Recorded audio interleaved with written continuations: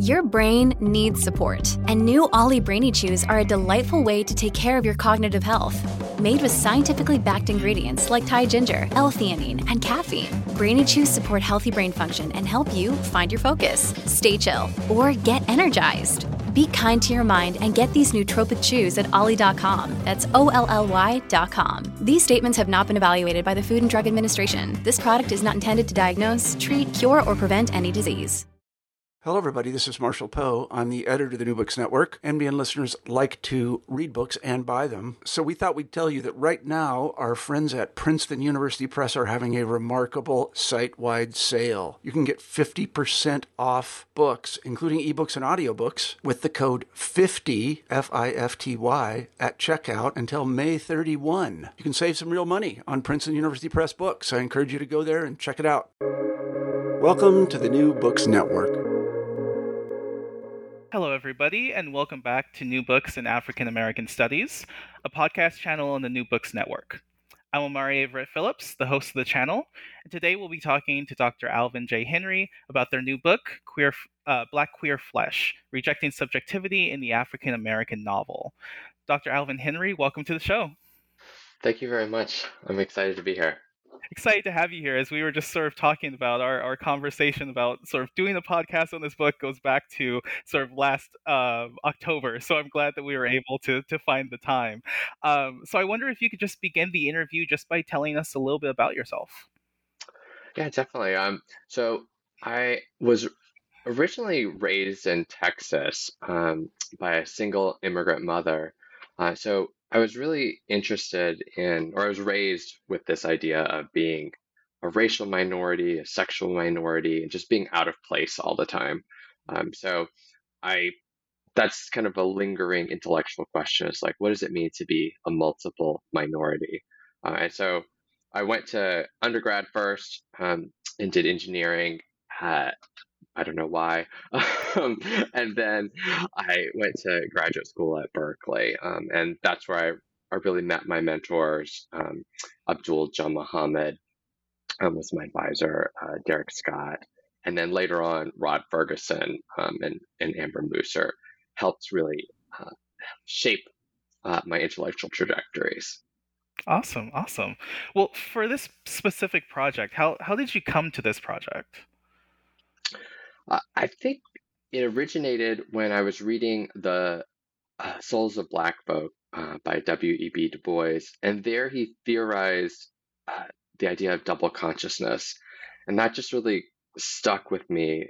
This idea of being multiple, as I mentioned before, like growing up, and I was like, okay, I get this, but what does it actually mean to have either two psyches or three? I think he theorizes it basically as three parts, and not existing in harmony, but all battling and really unhappy, yet existing simultaneously with each other.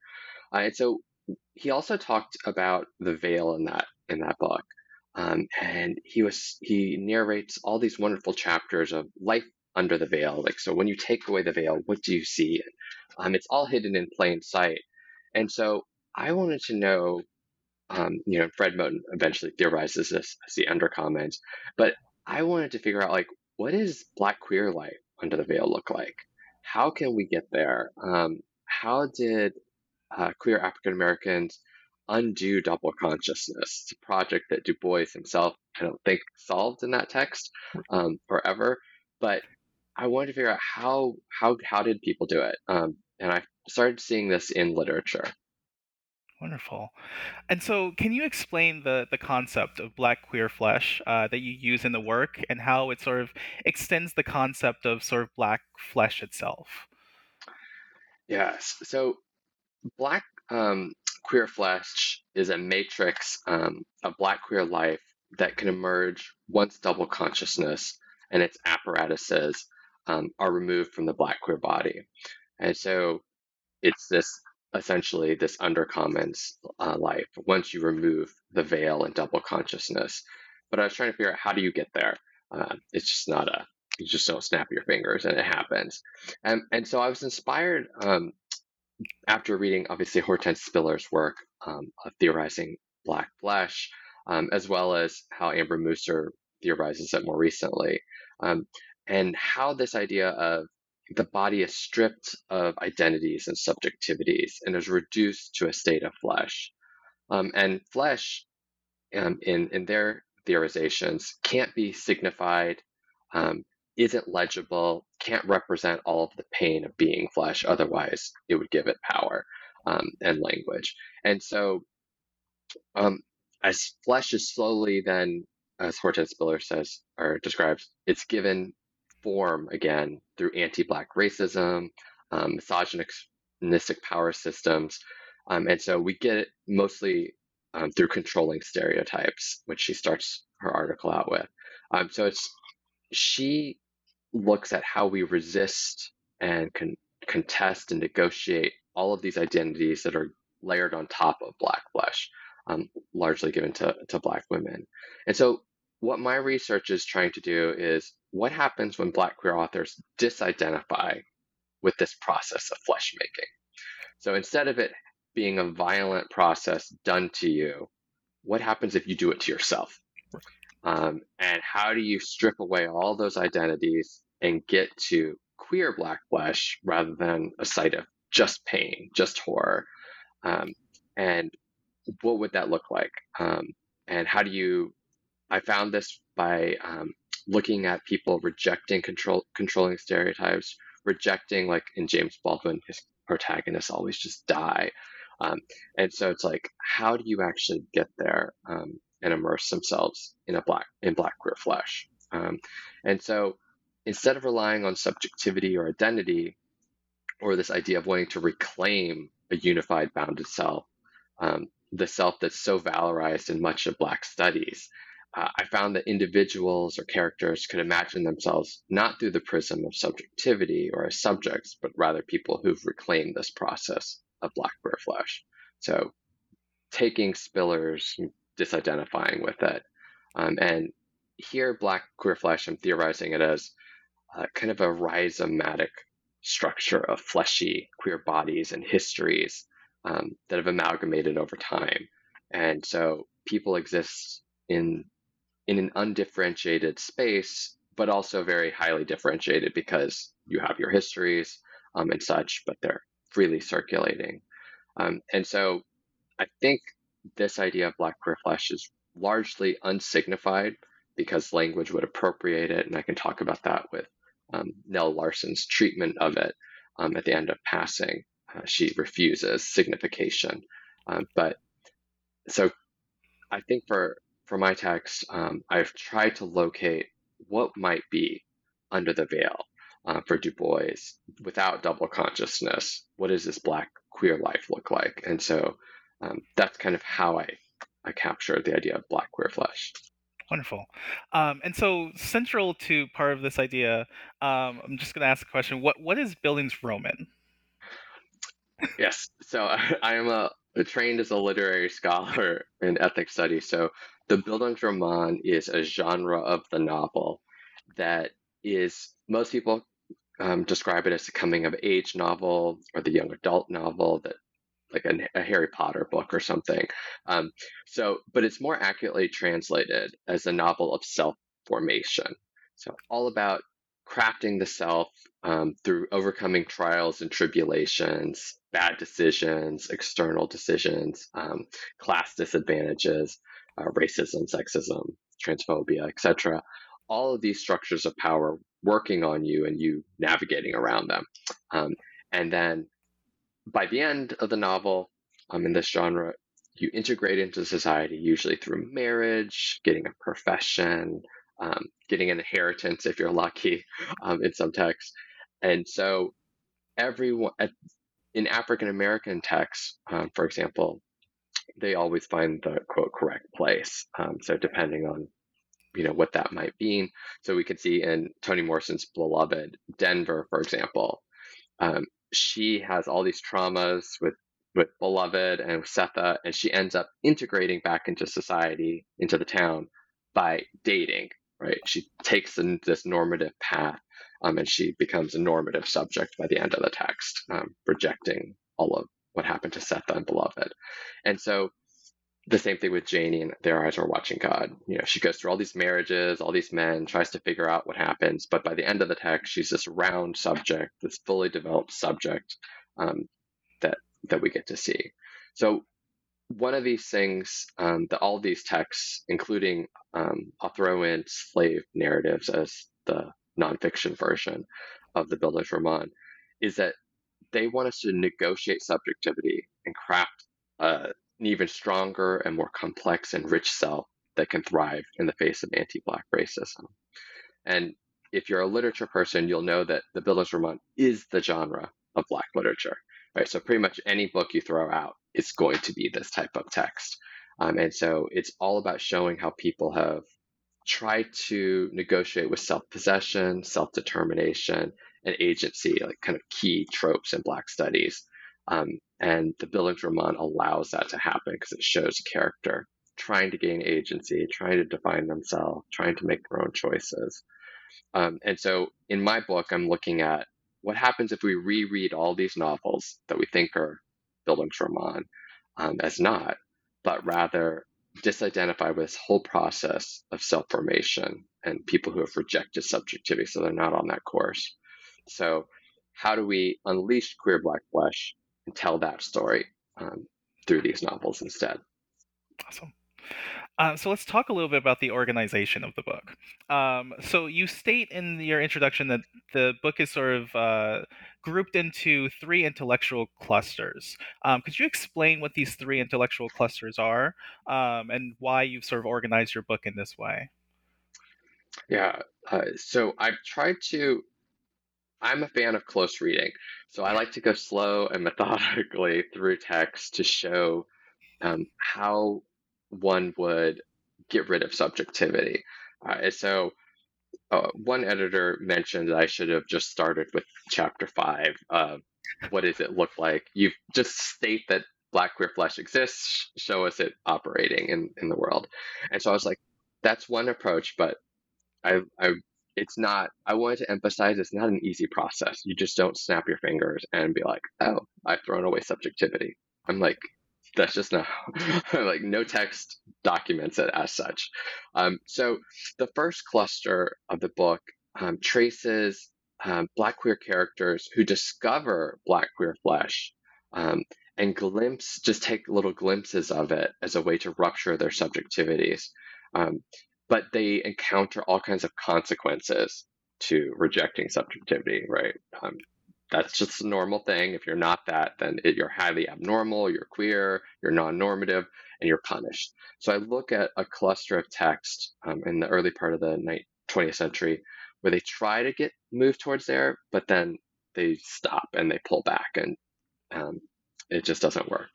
But then the second cluster is looking at canonical texts in the field where the authors actually go that next step and they actually have the full abnegation of subjectivity. And so this is Ralph Ellison's Invisible Man, Nell Larson's Passing, and Richard Wright, a number of his texts. And then the final section is authors who've actually already just start with characters as embodying Black queer flesh. There's no subjectivity, it's all gone, and narrating what that life might look like. And so I think it's a fun trajectory. And I could talk about what was supposed to be in chapter 5 in the last section, but I didn't get copyright permissions. No problem. Yeah, no, I think the way you've organized the book is wonderful, actually, and I would disagree with the editor that said to start with chapter 5. So let's start with chapter 1 then. So as you said, it sort of looks at these novels that sort of flirt with this sub-abnegation, only to sort of fall back into this normative self formation. Can you take us through these novels and sort of how they sort of almost get to the cusp of what it is that you're talking about, and then sort of maybe why they fall back? Yeah, so I look at 3 novels in this section: Nella Larson's Quicksand, Jesse Redmond Fawcett's Plum Bum, and James Weldon Johnson's Autobiography of an Ex-Colored Man. And so these all I examine in this chapter what happens when Black queer flesh makes a temporary escape into consciousness, which starts fizzling into reality. And so they rupture subjectivity and the characters register this. And so I call when Black queer flesh ruptures subjectivity moments of racial anxiety. So in all these texts, there's different forms of, bodily gesticulations, kind of annoyance. Helga Crane, for example, flees to another city. She just can't handle it. Or you get another lover. It just depends on the text. But everyone, every time they encounter this racial anxiety, they have to placate it somehow by returning to the normal and the comfort of normality. And so they're all trying to craft a legitimate and thriving subjectivity in these texts, but at the same time rejecting that. And so, for example, Angela Murray in Plum Bomb, she wants to become the best possible subject ever, right? She falls hard for respectability politics, and she finds that Blackness isn't sufficient for allowing for self-possession and self-determination. So she starts racially passing. And so she seeks an education. She follows a traditional building from mom path. She seeks husbands. She seeks beauty. And all of these are what I call false pleasure, this normative stuff, which I theorize is surplus jouissance. It's like a form of pleasure that's actually false, but you think it's actually true pleasure. And these are, for Angela's case, every time she feels Black queer flesh bubbling up, she tamps it down. And the same thing with Helga Crane in Nella Larsen's Quicksand. She starts embracing life's beyond subjectivity and her normative identities. But every time she does this,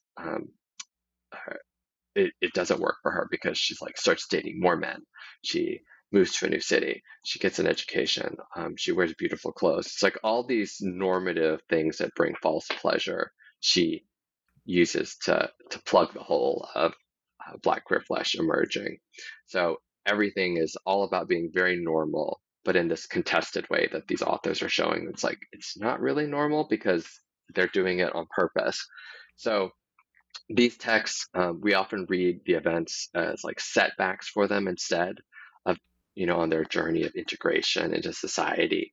And we're really rooting for them. These texts, you want them to be successful, you want them to be happy, you want them to be good subjects. But again, this is the false promise in an anti-Black world. It's no matter how these characters shape their subjectivities, they must also constitute themselves through anti-Black tools and ideologies, which is subjectivity. So it's no matter what you do, it's always just a subversion of it, but it's still that. So in this chapter, I try to set out to show the power of why subjectivity is so alluring, because it actually feels good to be, quote, normal, right? As a marginalized subject, whenever I find myself in normal situations, it's wow, to fit in with everyone is kind of nice, and it puts you at ease. I can see why people like this, but it's just a false promise. And so it's just a guise for people. And so it's in these novels, though, they can't ever go that last step. So you'll see them self-abnegating temporarily, but the pleasures of normality, usually marriage and all of them, bring it back to closure. Or people flee or just disappear. In the case of the autobiography of an ex-colored man, he just blends in. So those texts are starting to do the work, but all return to normality. And so in chapter 2, you actually look at Nella Larsen's Passing. And you say that this work creates the genre of the novel of self-abnegation and Black queer flesh. So how does Larsen sort of achieve this? Yeah, this is one of my favorite novels of all time because she just rocks it. Right, so she ends Quicksand with Helga Crane fully embracing heteronormativity and Black womanhood based on this idea of subjectivity. And her life, right, is just utterly destroyed. She's in bed, just giving birth to child after child. She just her brain is turned to mush. She doesn't have any more thoughts. It's just horrible. And this is all because she embraced the normal. when she had all these opportunities for queer desires to emerge. So Larson, I feel like, she wrote Passing just a year later, right? Like as soon as she was done with Quicksand, she's like, oh my God, I want to say that she like knew that she made a mistake. And it's just like, I came so close, but I couldn't do it. So in chapter 2, I look at Larson's, I want to say her correcting of Quicksand, but she looks at characters who successfully throw off their subjectivities. So this is the first text I could locate that this actually happened. I went back to stuff in the 19th century, but I couldn't find anything. So I think this is the first text, and this is also the emergence of like lesbian as an identity in the 20s. So I think it all works. But if readers can find something earlier, I'd be happy to go back. But I think that Nell Larson is the first person who embraces this idea of self-abnegation. So hopefully everyone has read this book, but it's, two childhood friends reunite after one passes for a white, and then they meet up again, I think in the early 30s. And their friendship is restored. And so part of this book, the fun of it is the idea of misreading each other, and the idea of messing with time to do that misreading. So I draw upon Theodore Adorno's concept of mimicry in this text, or in this chapter. So for him, he postulates that you don't just copy someone. That's another form of domination. But instead, you mimic them by taking some of their strengths and reinterpreting it for yourself. And so it's not appropriating, but it's like a very honorable, or it's like honoring that idea. And so I see Irene and Claire mimicking each other in this way, based largely on the fantasies of each other. So they need to misread each other in order for this to work. So as readers might know, Claire Kendry is referred to constantly in the text. Claire Kendry did X. It's never just Claire did X. It's Claire Kendry, or Claire Kendry's like beautiful red lips, or her stunning eyes, right, or some body part is doing something. And so Irene keeps this younger Claire, who she had a crush on, alive and thriving, even though they're in their 30s now.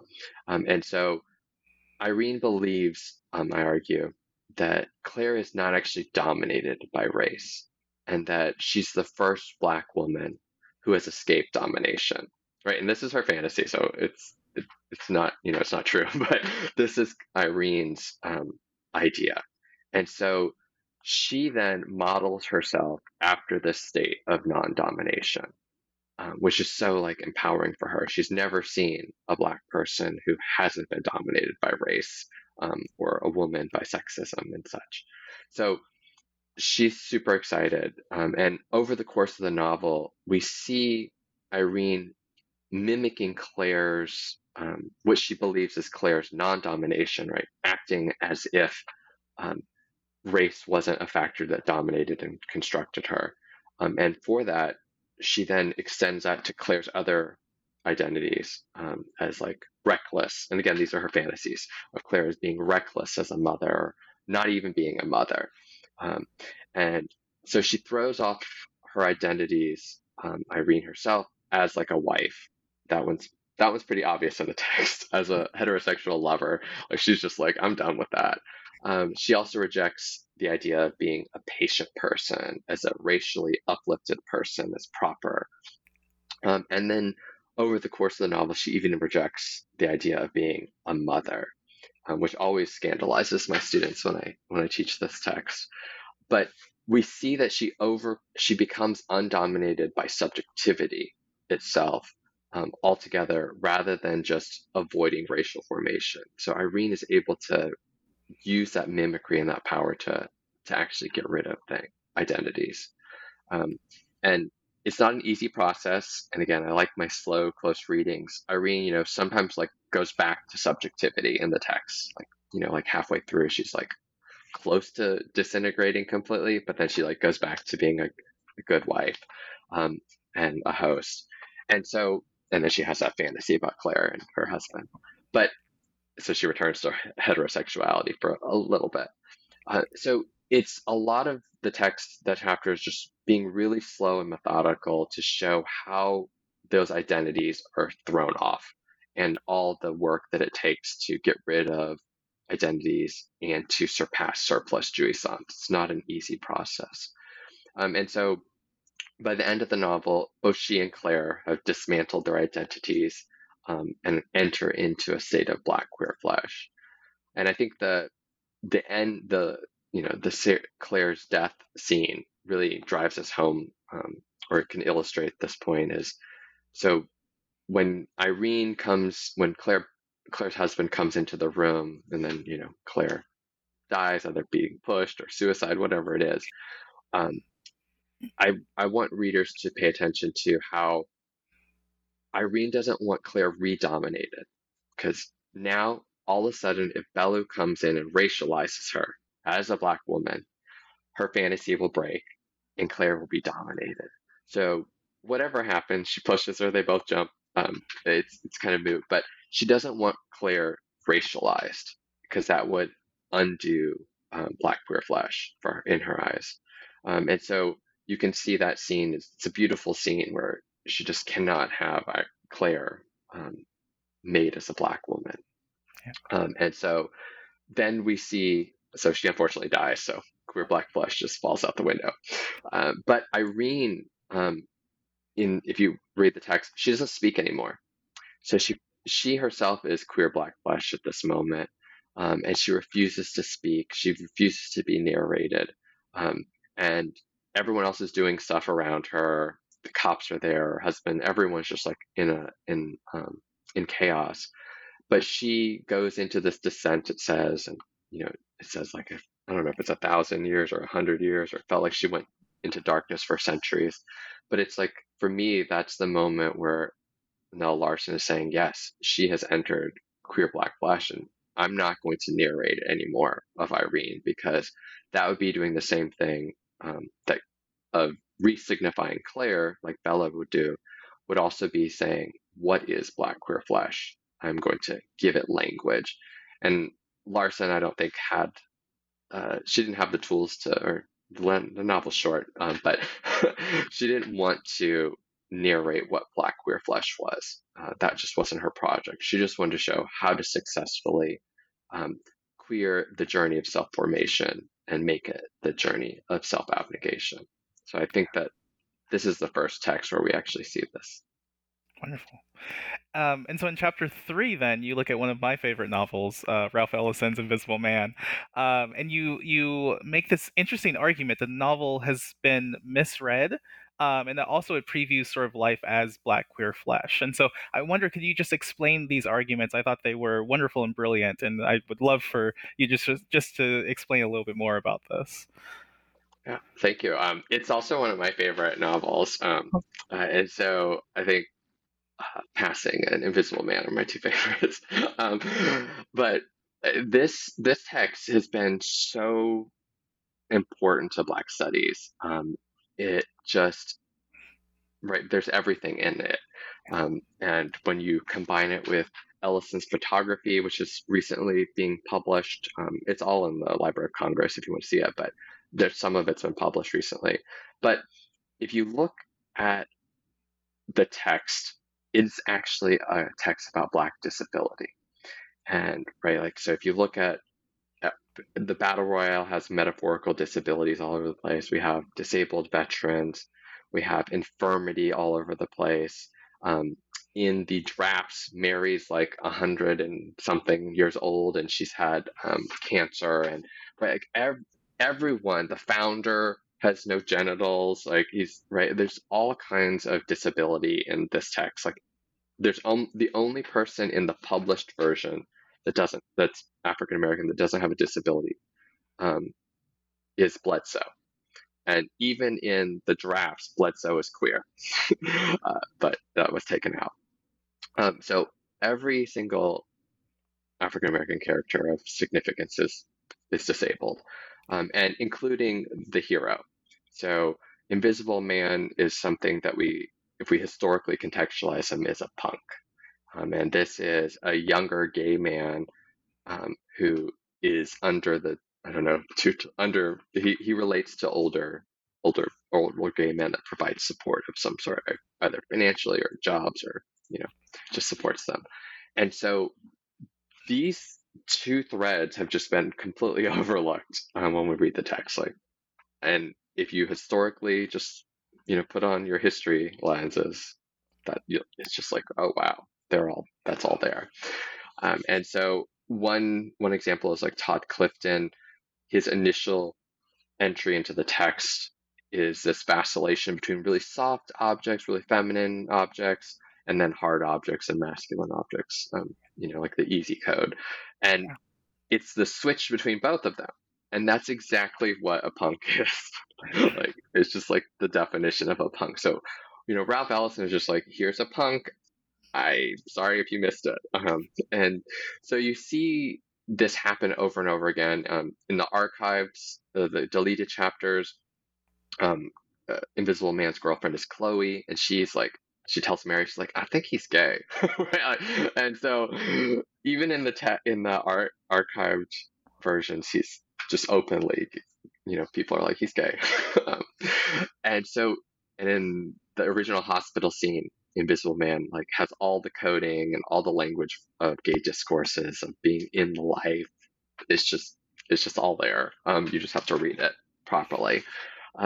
So those are some things that just, if you know those, it really transforms how we understand the book, because Ellison, I'm arguing, is just writing a book about the Black, queer, disabled undercomment. And so this is on the surface once you have these historical insights. And he's refusing Booker T. Washington completely because, and large strains of Black studies, is because all of those require an able body, right? And so people that that have any sort of disability can't work, can't be out in public, because back in the day you were unsightly and you had to be removed from public and stuff if you had a visible disability. So you couldn't actually participate in Black studies or Black life and Black identity. So this is one thing that I think Ellison taps into, is just like, I can start with a group of people who don't have subjectivity because they're not allowed to.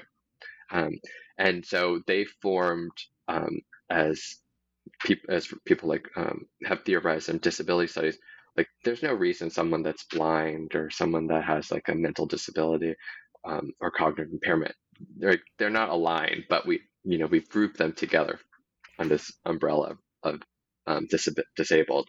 So Ellison's like, okay, I have this group of people that are artificially constructed and yet have created a community. So let me tap into that.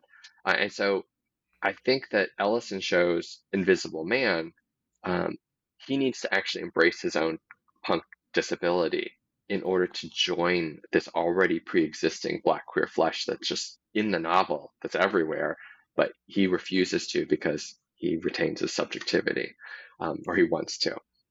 And so throughout the text, there's instances starting with the battle royale of metaphorical disability. There's also just outright queerness of erections and, Invisible Man paying attention to these, glistening bodies with erections rather than the naked girl, or dancer. And so it's from the very beginning, we have this queerness and Blackness and disability all there.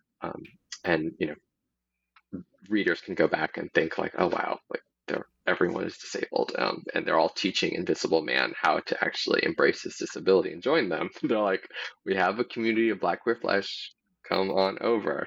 And so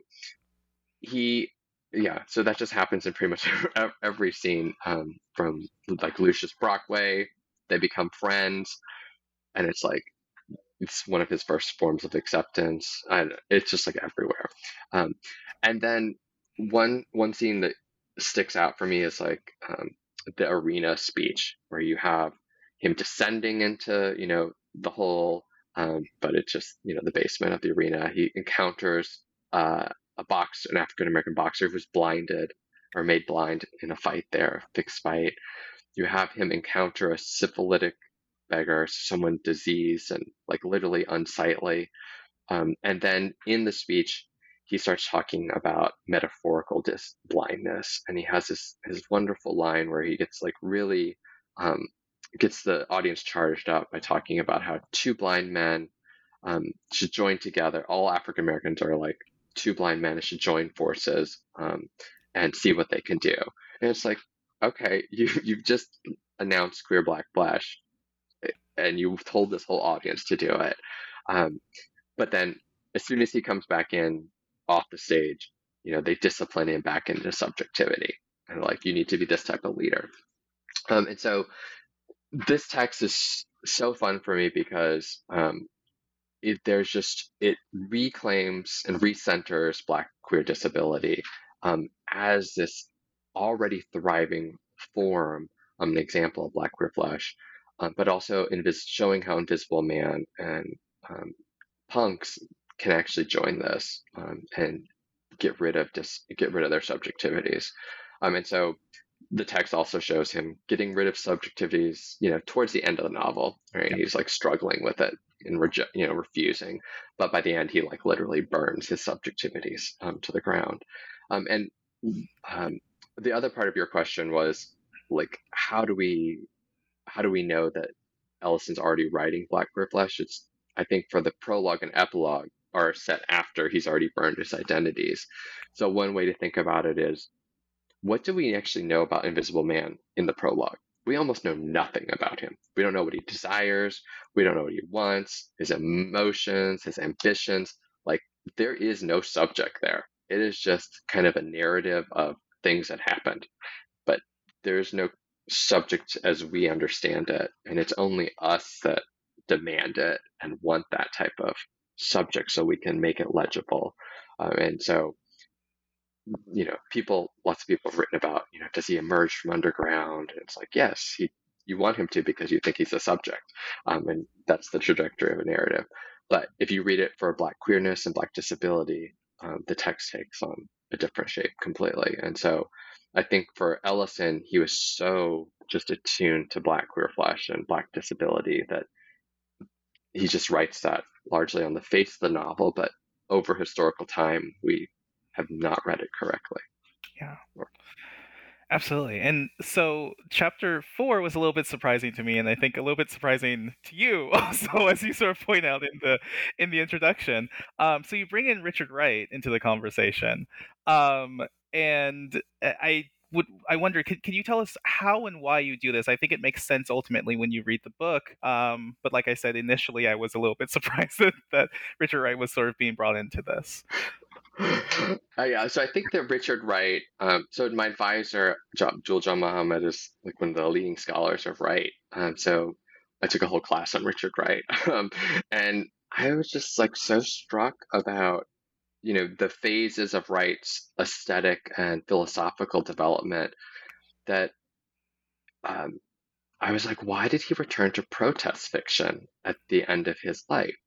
And one of the things I'll go back to Native Son, right? That is the traditional Bildungsroman where he is just like layered, right? Everyone is trying to make Bigger Thomas into something, right? So at one point, there's like a famous scene where, I don't know, there's like 10 people in this tiny jail cell that are all trying to give him identities, right? Like his mother, his brother, like, Mr. Dalton, I think, might be there, like the police. There's like everyone, Max, like everyone is there to try to tell him he needs to be this type of Black man. And they're all different. And it's like, this is like just the layering on of the Bildungsroman and like subjectivity. And Bigger Thomas, unfortunately, it doesn't work out well for him. And he succumbs to it. It's kind of like a Nell Larson quicksand. So you can see some hints of Wright trying to reject it, but he's writing more about just, the downfall of subjectivity if we subscribe to it. And then he goes into existentialism and has that long journey. But in his last 2 books, which was a trilogy, it was supposed to be a trilogy, he wrote about a bisexual character an African American bisexual character in the South, in 1950, or he's writing in 58. So this is after, like, way after. It's almost the exact same style as Native Son. So it's like, why is he like kind of returning to this aesthetic? And I argue that Wright is just like, okay, he's best buddies with Ellison. He's like, all right, Ellison just like one up to me. I'm reading Noel Larson. Um, I'm hanging out with James Baldwin and people over in France. And he's like, I'm just going to blatantly say what this process of self-abnegation is. Like, I'm just going to be done with modernist aesthetics and any kind of flirting or kind of tiptoeing around self-abnegation. And in these texts, he just puts up front self-abnegation. It's like, this is your goal, and there's no hiding, there's no nothing. And so he wants to show and highlight how the carceral state, because this novel is very much about the police interventions and just like interference in Black lives. So he's like, this is what the police will do to you, regardless if you are a good subject, bad subject, any type of subject. He just makes it overt that subjectivity is a form of policing. Right? It's detrimental to your life. And right, Ellison, you have to kind of read between the lines and stuff like that. This is like subjectivity equals policing, right? And so he shows how to actually, that you have to self-abnegate in order to survive in the world, that this is the only way for Black queer people to live in an anti-Black world. You cannot play by their rules. He makes it really political that Black queer flesh is a way of resisting the entire world and racism. And it's not going to change it necessarily, but it's a way to just like stop participating with the perpetrators. And so he shows that Fishbelly rejects his subjectivity, very much like Larson and Ellison. But here he goes through all the different types of normative and even deviant masculinities that are available. So heterosexual ones usually. So he gets rid of like even white masculinity, different forms of Black masculinity, from his father, his friends, his older peers, like all kinds of Black masculinity he works through and says like, okay, these don't work. And the only one he likes is by the queer boy in the character. And he's like, oh, I need to embrace this Black queerness. The other guy's gay in the text, and Fishbelly is bisexual. So he's like, how do I actually do this? And it's largely actually in prison, so it's a kind of a transformational moment for Fishbelly, the protagonist of this text, to actually get rid of his subjectivities while he's in jail. He's just sitting there and he's like, okay. He reflects on, how do I get rid of the subjectivity? It's failed me. I've tried to do it, but I've always returned to it, and it's ended me in jail, literally. And so he does this through a variety of ways. But then, and his mother is disappointed because she can't read him anymore at the end, and people don't understand him at all, and he becomes completely illegible because he's now Black queer flesh. And so the novel ends kind of at this point, him fleeing home and going to Paris, like, right. And then the second book starts actually narrated completely with the character of Black queer flesh. So there's no more subjectivity. It's all Black queer flesh. And I had that whole chapter written, but the Wright estate unfortunately refused rights for me to publish it. So, well, that's a shame.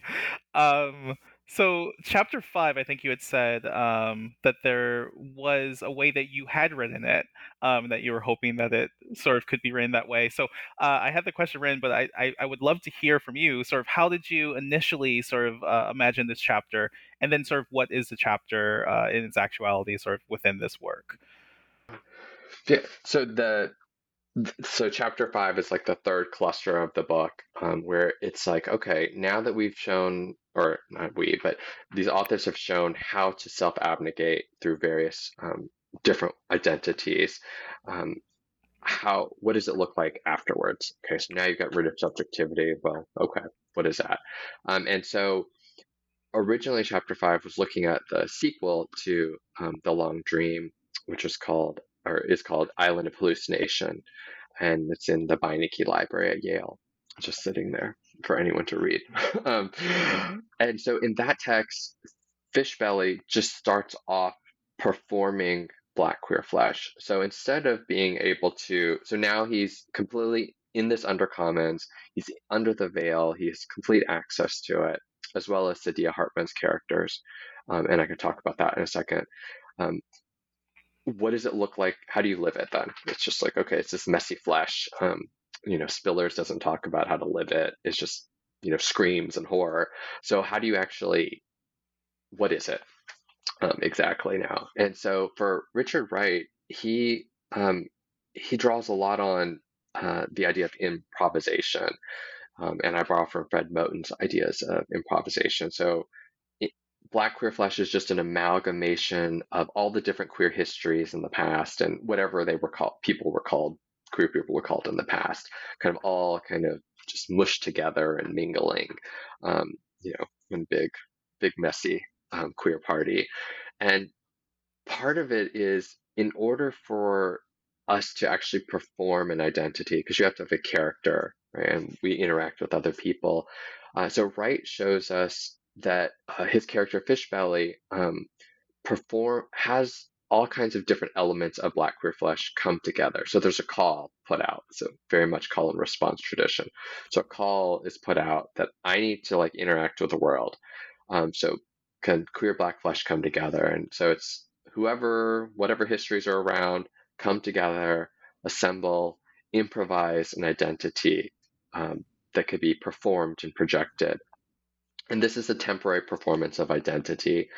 And you can interact with the normative world through language. And then it dissolves or self-abnegates again back into Black Queer Flesh. And then queer Black Flesh itself is augmented or changed because of that interaction. But so that's the identity you see writing, which is really incredible if you're able to read the text, because it's hard. One of the things Wright does beautifully is he makes Fishbelly a spy and a proto-spy in the text.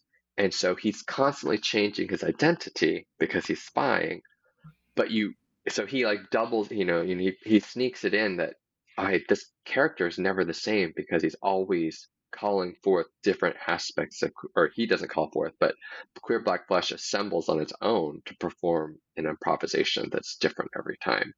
And so you see this inability to have a stable character, not because they're, inconsistent, but because they don't have subjectivity and they're just improvising identity all the time, or subjectivity all the time.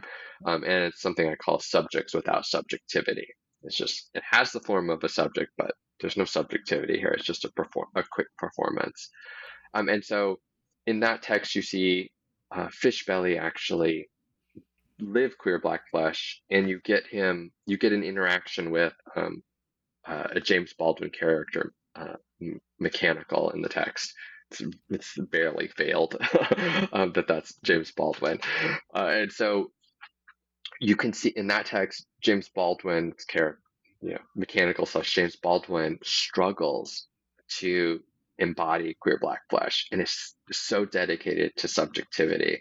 And this is why I don't include James. Everyone always asks me, why is James Baldwin not in here? And I'm like, it's because he subscribes to subjectivity in all of his texts, right? He subscribes to them so much that his characters literally die because they cannot think beyond subjectivity. So Wright in this text tries to form a friendship, or his character tries to form a friendship with James Baldwin, in order to teach him, like Nell Larson did with Claire and Irene, of how to self-abnegate. And so he tries to teach that other character how to do it. So you see this queer community happening and this extension of queer Black Flesh. But unfortunately, that character also, as all of James Baldwin's characters do, he dies by committing suicide. And so so that text was really powerful for me because I was like not expecting Richard Wright. Like, I typically think of him as super macho, right? and straight, but he's writing about a bisexual character that's just queer black flesh all over the place. And I'm really sad that we don't get to read it. But to for Cedia Hartman though, so I was lucky enough that her book had just come out, so I was like, oh my god, like this is amazing. Let me include this. And this is why there's a huge gap of like 60 or 70 years between my texts. It wasn't supposed to be. It was supposed to be bounded. But so in Cedia Hartman's text, she is. I don't even know how to describe Cedia Hartman. She's so amazing. Because what she has done is and again, she's like a real person, not a character, but like I'm just gonna say this as if I knew what she was doing. But anyway, so I'm just being a literary critic at this point and treating her as an author. But like, I feel that in Wayward Lives, Beautiful Experiments, Hartman herself actually descended into Black queer flesh. Herself, maybe themselves, I'm not sure what to describe her as, but like she enters queer black flesh and she pulls out these histories for us. So oftentimes people critique her work for, what a historian has actual historical records and such. Like you can go narrate Mabel's life through her diaries and entries, and Mabel Hampton's one of her characters, or she's a real person, but one of the people. And so it's like, no, Hartman is actually showing us this amalgamation of queer black flesh as a different way of being, and she's not narrating subject, she's narrating flesh. And so and it's not black flesh, she's narrating queer black flesh. So it's like she's gone in and not reimagined histories, but she's asked this amalgamation of queer black history to tell us like, who knows Mabel, right? Like, and to kind of give us these improvisations of who Mabel was. And you can kind of see that as she writes the text, where it's not necessarily linear. I don't think she's being like, stylistically, aesthetically trying to be interesting, but it's more just improvisation. It's like Richard Wright's second book. It's like, it's changing because every time she consults, I think she calls them the chorus, is constantly shouting to her, right? Queer Black Flesh is shouting to her and like cheering her on and saying like, oh, we're going to give it to you this way this time. And so part of the beauty of that text is it's largely just queer Black, or parts of it are queer Black Flesh being narrated in this beautiful way, where she's actually Hartman is going down into flesh itself, queer Black Flesh itself, and coming back and trying to retell those stories. And the chorus is cheering her on oftentimes, or correcting her, or adding their own interpretations, because it's not just her ability to narrate, but all of flesh. And so I think that text is a great example of 21st century versions of queer Black Flesh being animated and given life in text. Totally. So what sort of audience did you imagine for this work? Audience, I think at the start of the project, as all graduate students, you want like your heroes like Hortense Spillers and Cedia Hartman and Fred Moten to read your book. So I think that's the same for all of us. But as time went along, I was working on this book as a postdoc at Middlebury College. I realized I wanted the book to be assigned to upper division undergraduates as they in Black Studies courses. So I tried to make each of the besides chapter 1, all of the rest of them portable. So if you were teaching Nell Larson's Passing, or I guess the recent Netflix adaptation, you could just assign that chapter, and I kind of explain enough of the background, for students to get it. And the same for Ellison's. Like, if you want to teach this in a disability studies class, because this truly is a canonical text for disability studies, and even that field has neglected this text for various reasons, that you could just assign them. So I really came to see, like, I wanted upper division undergraduates to to see these texts. And as gone to more and more conferences, like I went to the Asian American Studies conference so last month, and people there were reading my book because in ethnic studies, um, everyone's reading other people's theoretical works and paradigms because I want this idea of liberal humanism's notion of the subject and subjectivity to be really challenged by everyone, right? It's a power structure that we've all subscribed to in ethnic studies, regardless of our field. Um, and it's like, why are we all like participating in this and reproducing it? It's like, this is just not it's a power structure that we're reproducing that oppresses us. And it's like, why on earth will we continue it? So my audience is expanded to just everyone in ethnic studies, people in women's studies, and queer studies, because it's like, let's really challenge how we use the word subject. Like, you can pick up any scholarly article that almost likely use the word subject or subjectivity, like, I don't know, 10 times in an article. And it's like, let's break free of this. Wonderful. And I'm assuming that's what you want sort of readers to take away from the work. Is there anything else that you sort of want them to take away after reading this book?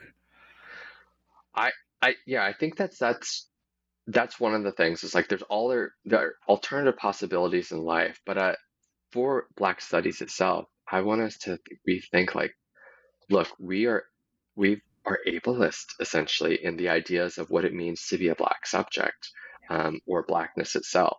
So like, coming to terms with that is like, we have to do that, as well as, right, settler colonialism like approaches are like, look, we are reproducing some of those ideologies too, and it's like, we have to stop, because subjectivity is what was imposed on indigenous people here, right? Imposed on African Americans and Blacks and enslaved people when they, or I don't know, during the journey over. It's like, all of these things were imposed, but we're reproducing it. It's like, we have to, like, we just have to really, all the precepts in Black studies for the most part are based on subjectivity, right? And it's like, from Du Boisian threads, like, they're all in that lineage. So we have to, I think, think about what it means to be Black studies, because so much of this is foundational to subjectivity. Absolutely. Well, Dr. Henry, we've taken up a lot of your time. So I'll ask the dreaded final question here. What are you working on now? I am actually working on my next book, well, two books, but the one that's most relevant is, I'm looking at how subjectivity is recalibrated on a global scale between immigrants in global Asia, particularly in Asian American culture, but looking at how this idea of subjectivity is being like tackled, and that process of coming to terms with it, by looking at how Asian Americans have responded, queer Asian Americans have responded by building different forms of community, through this idea of saying, we need to always have second chances, because we've been racialized as Asian American versus whatever, like, you might be Chinese American or something, but then you're racialized as Asian American on top of it.